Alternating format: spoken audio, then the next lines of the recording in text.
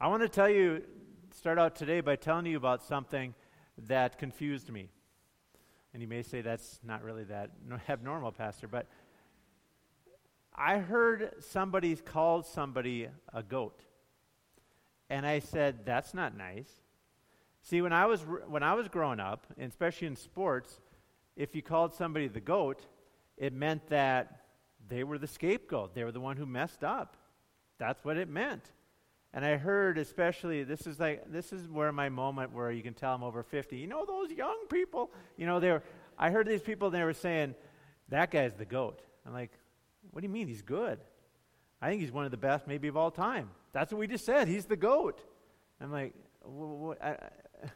that's not nice. Why are you taunting him then? And somebody had to explain to me, the goat is the greatest of all time. And if you call somebody the goat, it's the greatest of all time. And I was sitting there going, wow, that's new to me. So I've got this new thing. I have to be careful with my new knowledge. But, and today we're going to talk about a goat and a ram. And the goat actually thinks he is the goat. So I thought, well, now I get to use that new knowledge. So, boy, this is exciting today just to be here. What a great day.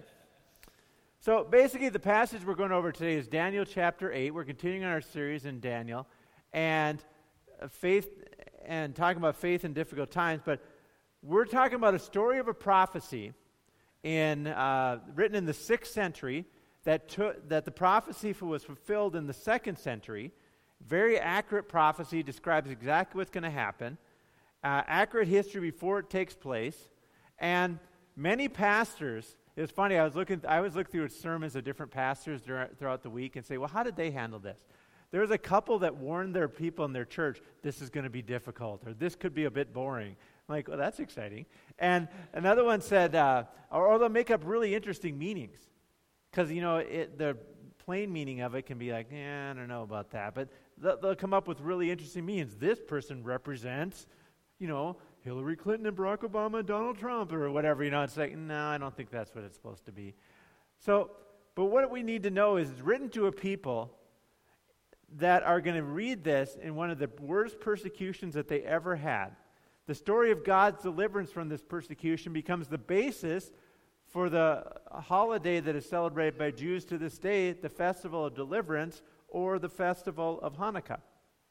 And we have two sections in this. We're going to have verses 1 through 14, and we're going to have verses 15 through 27. Verses 1 through 14 is going to be the vision. Verses 15 through 27 is going to be God and Gabriel explaining to Daniel what the vision was all about. And so what I want to do today is go through the vision, and then I want to talk about how we can apply this to our lives today. What it means to us about a prophecy that was given in the 6th century BC. For people in the 2nd century BC, they saw it accurately fulfilled, and how that affects us today. So we start with the setting of the vision in Daniel chapter 8, verse 1. In the 3rd year of the reign of King Belshazzar, a vision appeared to me, Daniel, after which appeared to me at first. And I saw a vision, and when I saw, I was in Susa, the citadel, which is in the province of Elam, and I saw in the vision, and I was at the Ulai canal. So Daniel tells us at the vision that he is transformed and brought into a place. It's 2 years after the last vision we had in Daniel chapter 7. And he's taken to Susa, which is going to become one of the royal cities of Persia. And he's going to be brought to this wonderful city. Remember, he's still under the Babylonian rule right now, the Babylonians, and that which leads to the Persians. And so he's still under their rule. He's taken to one of their future holy cities or provincial cities. And he's going to receive this vision from God. And he's going to find out some things that are going to happen in the future. And now let's look at the characters that are going to come up. First of all, he says there's a ram who is up. And it says, I raised my eyes and saw, and behold, a ram standing at the bank of the canal. It had 2 horns, and both horns were high. But one was higher than the other, and the higher one came up last. I saw the ram charging westward and northward and southward. No beast could stand before him, and there was no one who could rescue from his power. He did as he pleased, and he became great. So what he's going to describe now is something is going to come up in our future, he's saying, that such a powerful thing that he did as he pleased and became great. There have been very few empires that have had this happen, where they had such great power that no one could stop them. Unbelievable power, but it also talks about a lot of political pride, a lot of, look at me, how wonderful I am, which kind of comes with that, and a very rapid rise of power. The powerful ram, you can just think of a ram butting into everything and knocking everything over, and there's nothing that can stop him, and that's what he's describing that's going on. And in verse 20, he receives the explanation from Gabriel. It says, "As for the ram that you saw with the two horns, these are the kings of the Media and Persia." Now, what we need to understand is they're not in control right now. He is seeing a vision of something that's about to happen. He's in Babylon. Babylon's still in control. He says, now you're seeing a vision about Media and Persia. And he says, and basically 200 years of history are summarized in these verses.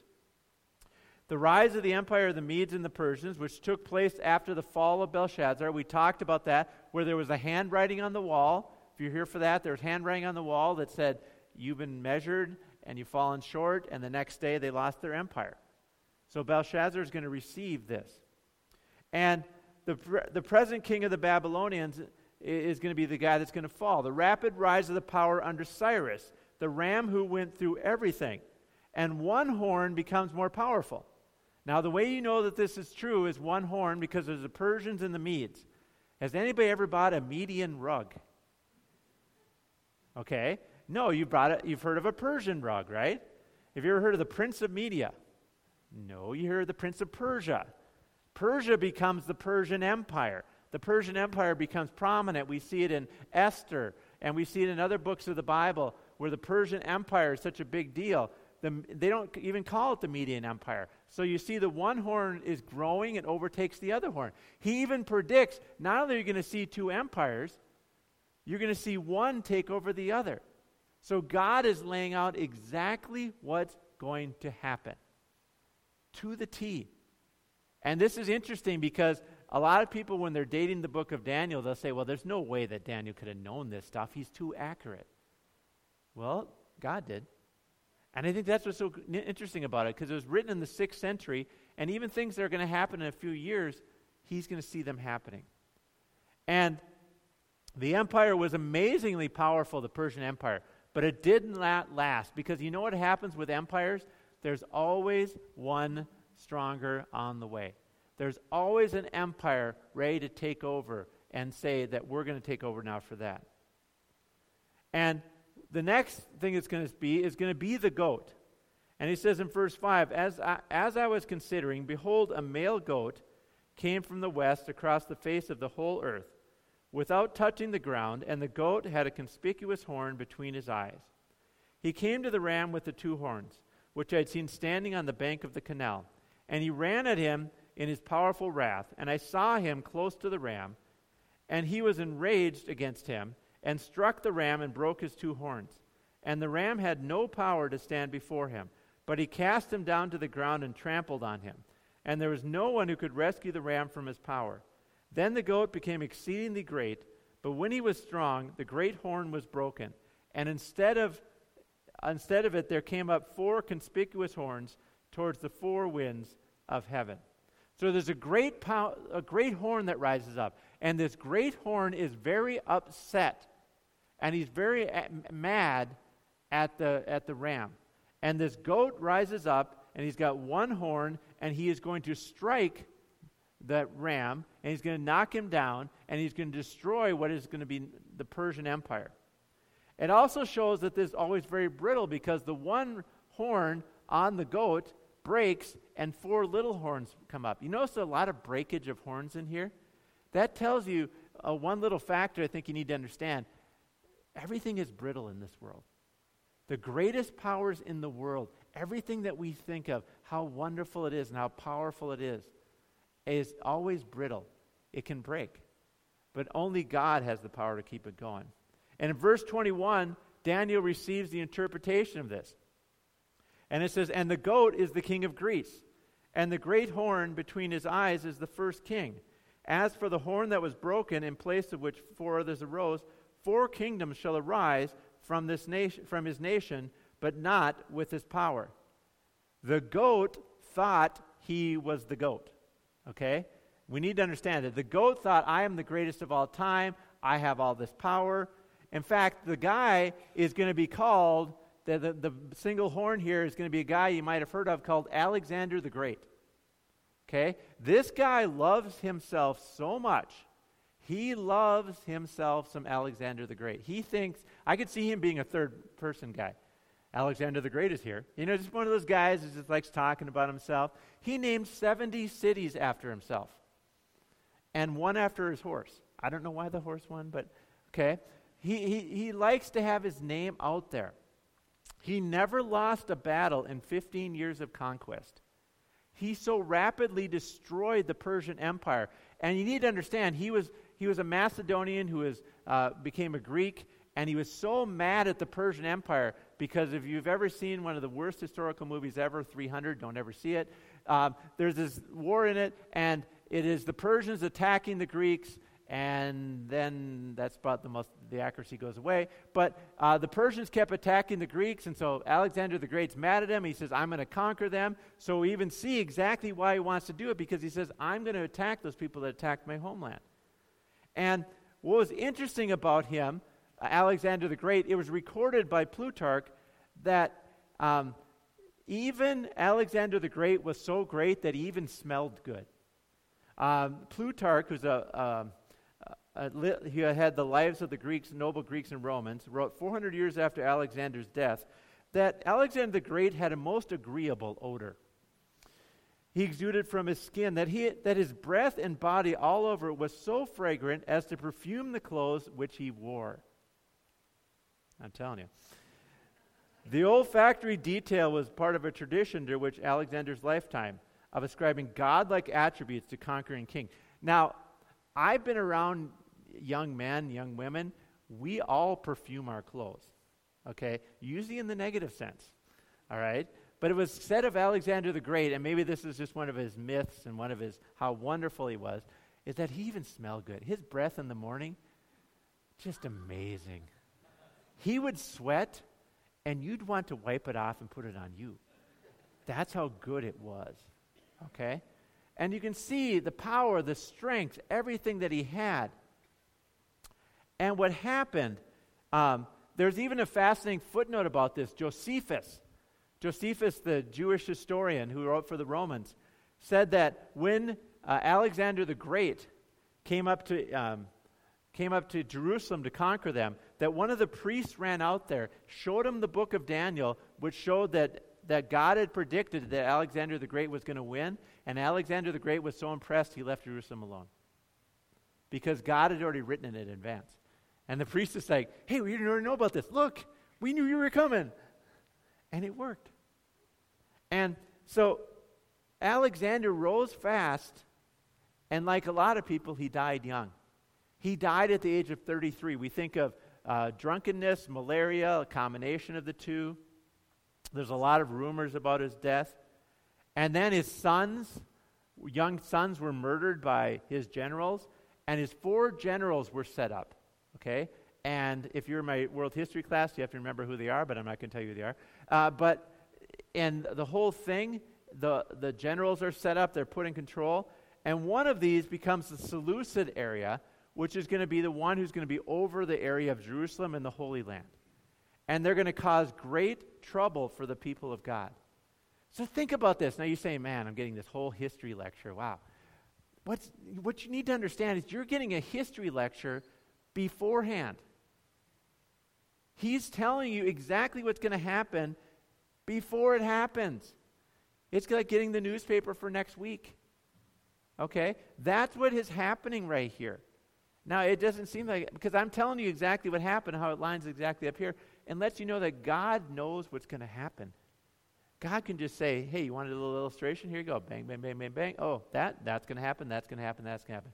Trust God. He knows the future. And so what's going to happen is there's going to be a small horn that's going to rise up. And out of them came a little horn, which grew exceedingly great toward the south, toward the east, and toward the glorious land. And it grew great even to the host of heaven, and some of the hosts and some of the stars it threw down to the ground and trampled on them. It became great, even as great as the prince of the host. And the regular burnt offering was taken away from him, and the place of the sanctuary was overthrown. And a host will be given over to it together with the regular burnt offering because of transgression. And it will throw truth to the ground, and it will act and prosper. So a ruler in 170 BC named Antiochus Epiphanes rose up in verse 9 toward the glorious land of Israel. He's talking about towards the glorious land, that in the future, this is going to happen. Now, this is going to be great comfort for the people that are seeing this happen, because they're going to say, wow, God knew this was going to happen, and he has a plan for us. Now, Gabriel tells them in verse 23 what this is all about. He says, at the later end of the kingdom, when the transgressors have reached their limit, a king of bold face who understands riddles shall rise. His power shall be great, but not by his own power, and he shall cause fearful destruction and succeed in what he does, and destroy mighty men and the people who are the saints. By his coming he will make deceit prosper under his hand, and in his own mind he shall become great. Without warning he shall destroy many, and he shall even rise up against the prince of princes, and he shall be broken, but not by the human hand. He starts small, but he grows great. He understands riddle, means he's intellectually talented. He wasn't even the first choice, but he deceived his way in verse 25. When we study Antiochus Epiphanes, all of this is, he does all of this. It's incredibly accurate. If you're a history person, you get excited when you read this. He's telling you exactly about this guy, how he even rose up. He was given power to make war on the people of God. Verse 10 says he grew great, even to the host of heaven, and some of the host and some of the stars it threw down. His power shall be great, and he will destroy mighty men and the people who are the saints. He is given power to fight against. He is allowed to fight against the people of God. He exalts himself as God. Okay? He says, I am the goat. I am the greatest of all times. I am God. In fact, he had money printed that had Theos Epiphanes on it, which meant God Epiphanes. He said, I am God. And it says he became great in verse 11. He was as great as the prince of the host.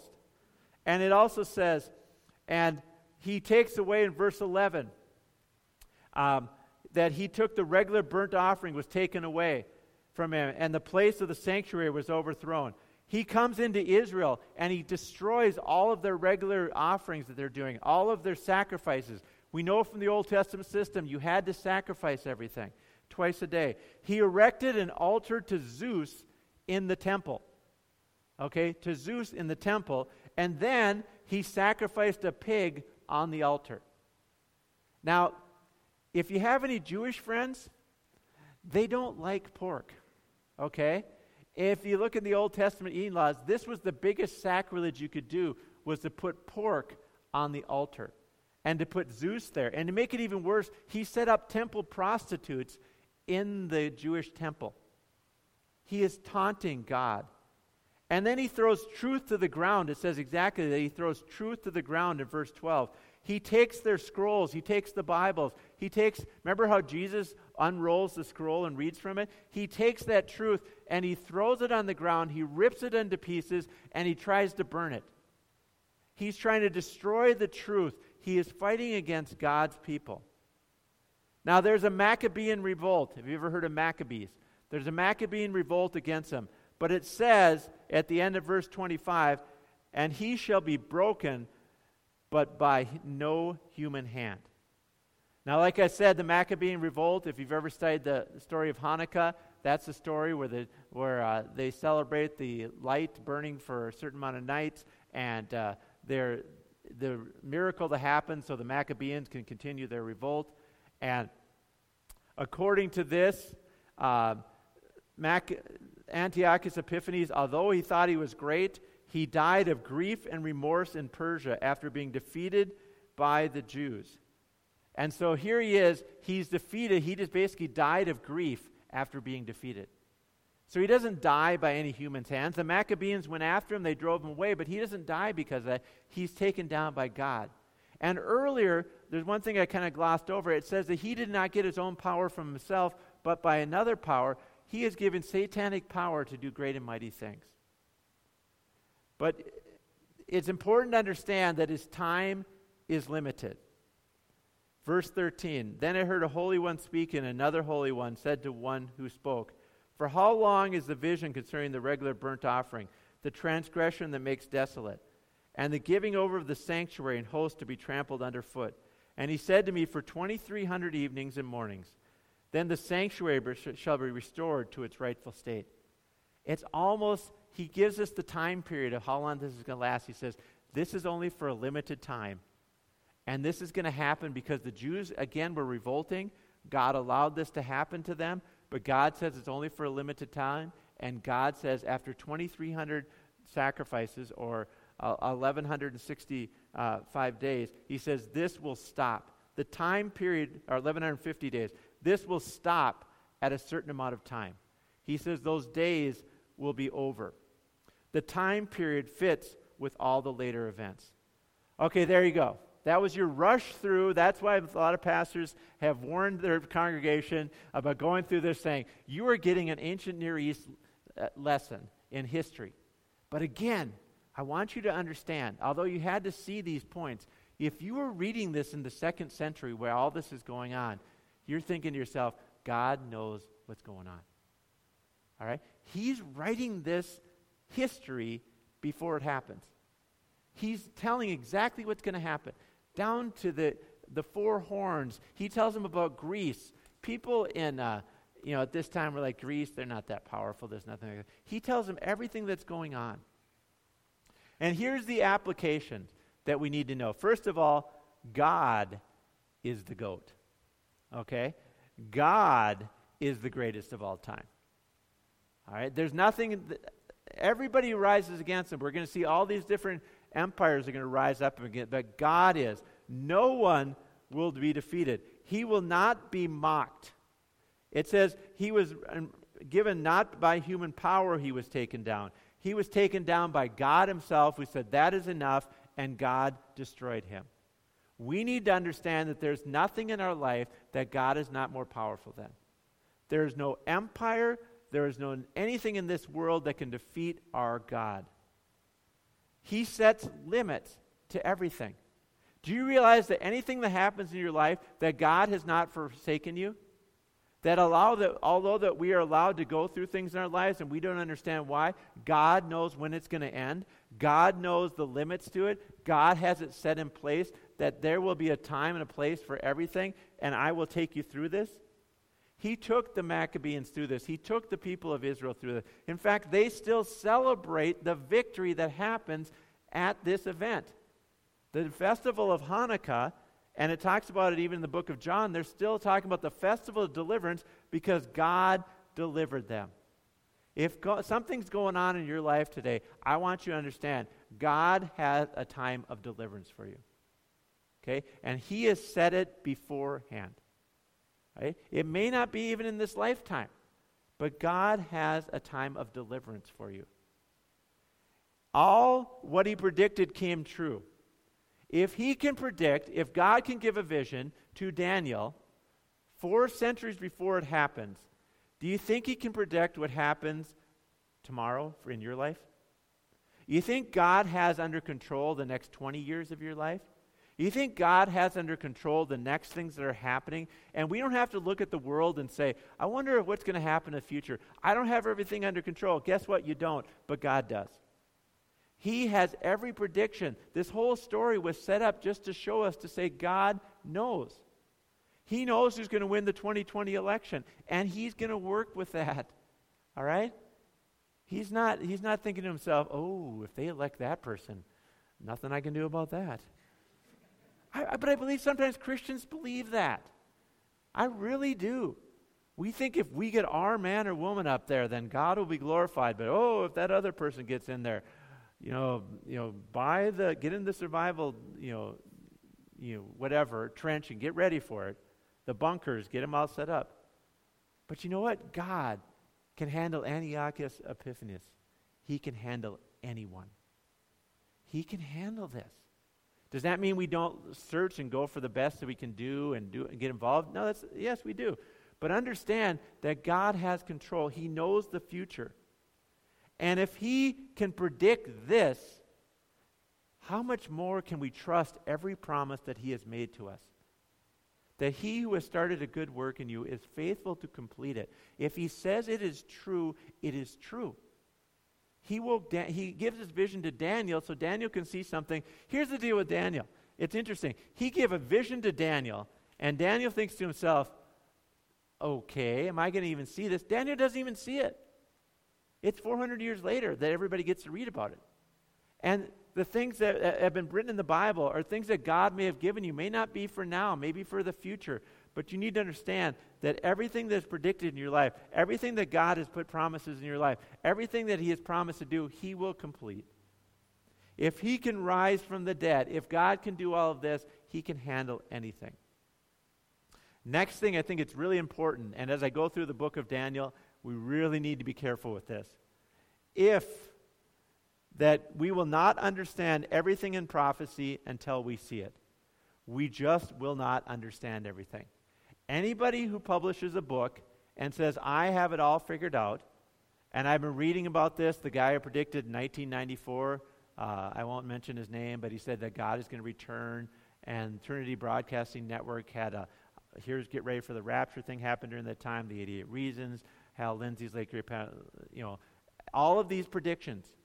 Everybody who's got it figured out. It's okay to look at these things, but we're not going to understand everything, and let me tell you why. Look at verse 15. When I, Daniel, had seen the vision, I sought to understand it. Okay, first of all, stop right there. Does anybody here been able to interpret dreams that you've never heard in your life, like Daniel could? Has anybody here ever been able to see an angel shut the mouths of lions? Has anybody here just been gifted in all these areas, able to eat just fruits and vegetables and grow strong? Everything that Daniel did, he is set up beyond this. The man is the greatest dream interpreter of all time, and he receives a dream, and his first reaction, I do not understand it. So why do people now think we can understand it? I'm sorry. I just think to myself, you're not Daniel, okay? Oh, we can learn things, yes, but let's not act like we have it all perfectly down. He goes on, and behold, there stood before me one having the appearance of a man, and I heard a man's voice between the banks of the Ulai, and it called, Gabriel, make the man understand the vision. So this is God calling to Gabriel, saying, help Daniel understand.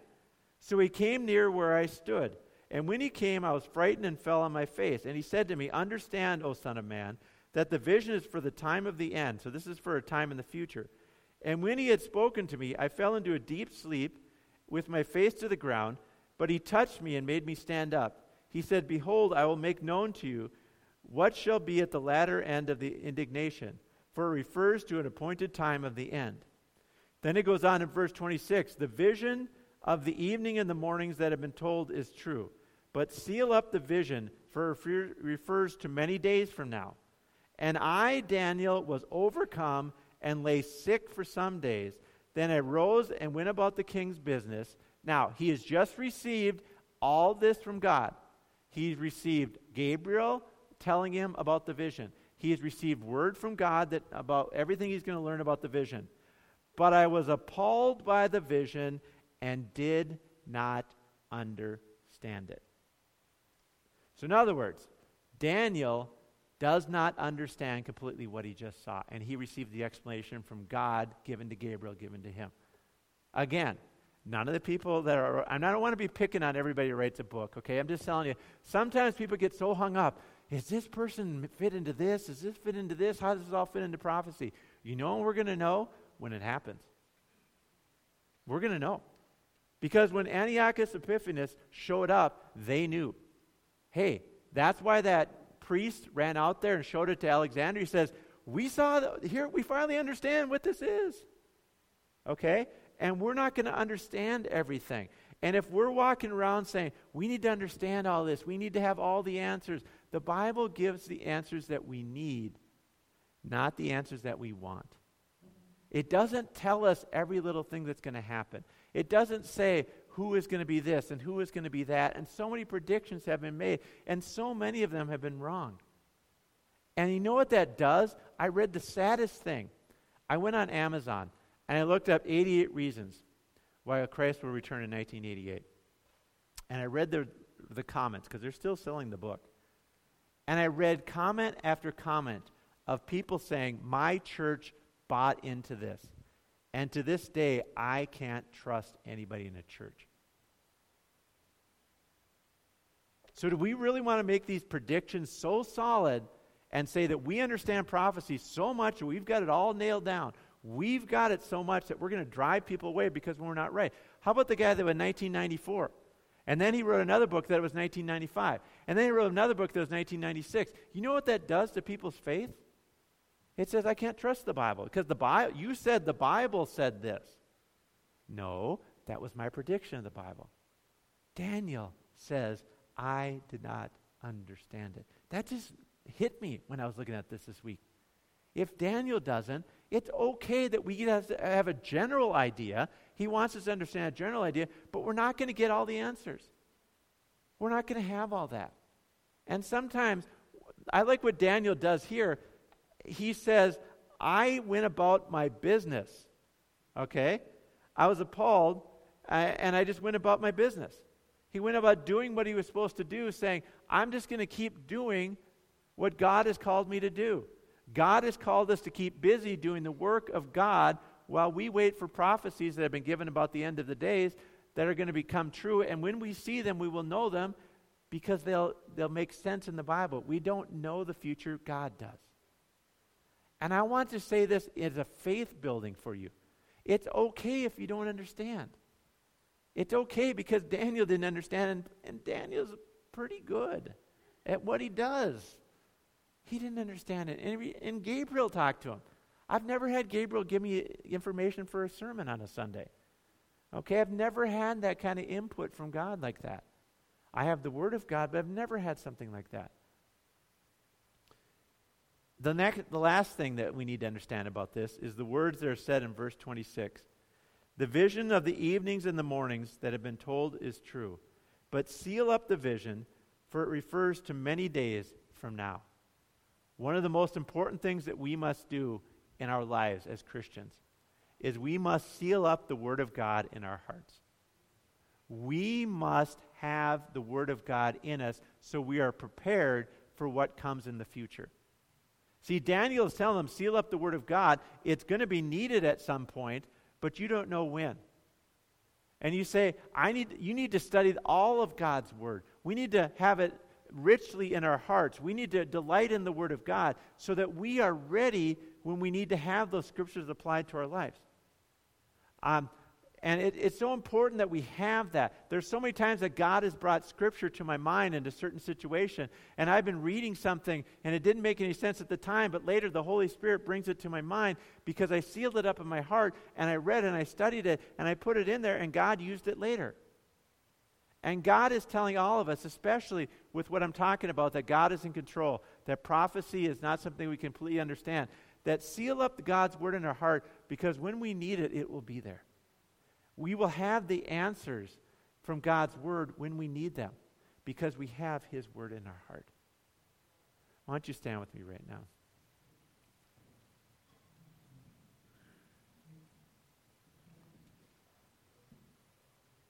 If our prayer ministers could come forward.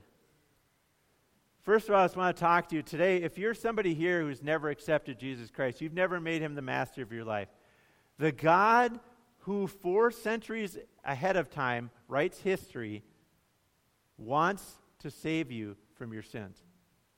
He wants to make you new again inside. He wants to deliver you from the sickness of sin in your life that's leading to death. He wants to free you from the power of sin. He wants to make you new again. He wants to be your Lord and Master, not so He can lord it over you, so that He can set you free. And if you're here today and you're not following God, we need to understand that today is the day to follow Him. Come and talk to one of our prayer ministers. But for the rest of us here, you may have something in your life that seems like it is the greatest of all times. You may be facing something in your life that seems like the greatest of all times. You may have somebody that is coming in your face like the goat here. But understand that God is the greatest of all time. God can predict the future. Not just predict the future, but make it happen. God sets the limits to what happened. God can carry you through. God can give you in His Word the information that you need. And understand that we need to have the Word of God in our lives today so that we can allow that to flow through us when we're in need. So I just want to challenge you today to put your trust in a God that knows the future. Put your trust in a God who can take a guy like Antiochus Epiphanes who says, I am greater than God, and God says, no, you're not. And that'll be done. That'll be it for you. A man who thinks he can taunt God in his own altar, but God says, no, you can't. Understand that there's no problem in your life that can taunt God. There's no problem in your life that God can't handle because He is the greatest of all time. Lord, I thank You today. I thank You, God, that we serve a great God. We don't serve a God that we have to wonder about, that we have to say, well, maybe our God can handle this. Maybe our God can handle this situation, but not that. God, You can handle everything. There's no power, there's no state power, there's no politician, there's no power that's brought against us, satanic power, God, that You're not in control of. And God, although we face suffering in this life, God, it's part of this life You have told us, God, but that You are in charge. That, God, You will bring us through. And like the Israelites, they're able to still to this day celebrate the deliverance that You gave them at Hanukkah, God. We can celebrate the victories that You do in our life as You bring us through suffering. And God, we know this to be true because we've seen it in the Bible and we've seen it in our lives over and over again. Thank You, God, for being our God. Thank You for allowing us to be Your children. And we just ask You now, God, to draw us closer to You in everything that we do. In the name of Jesus, amen.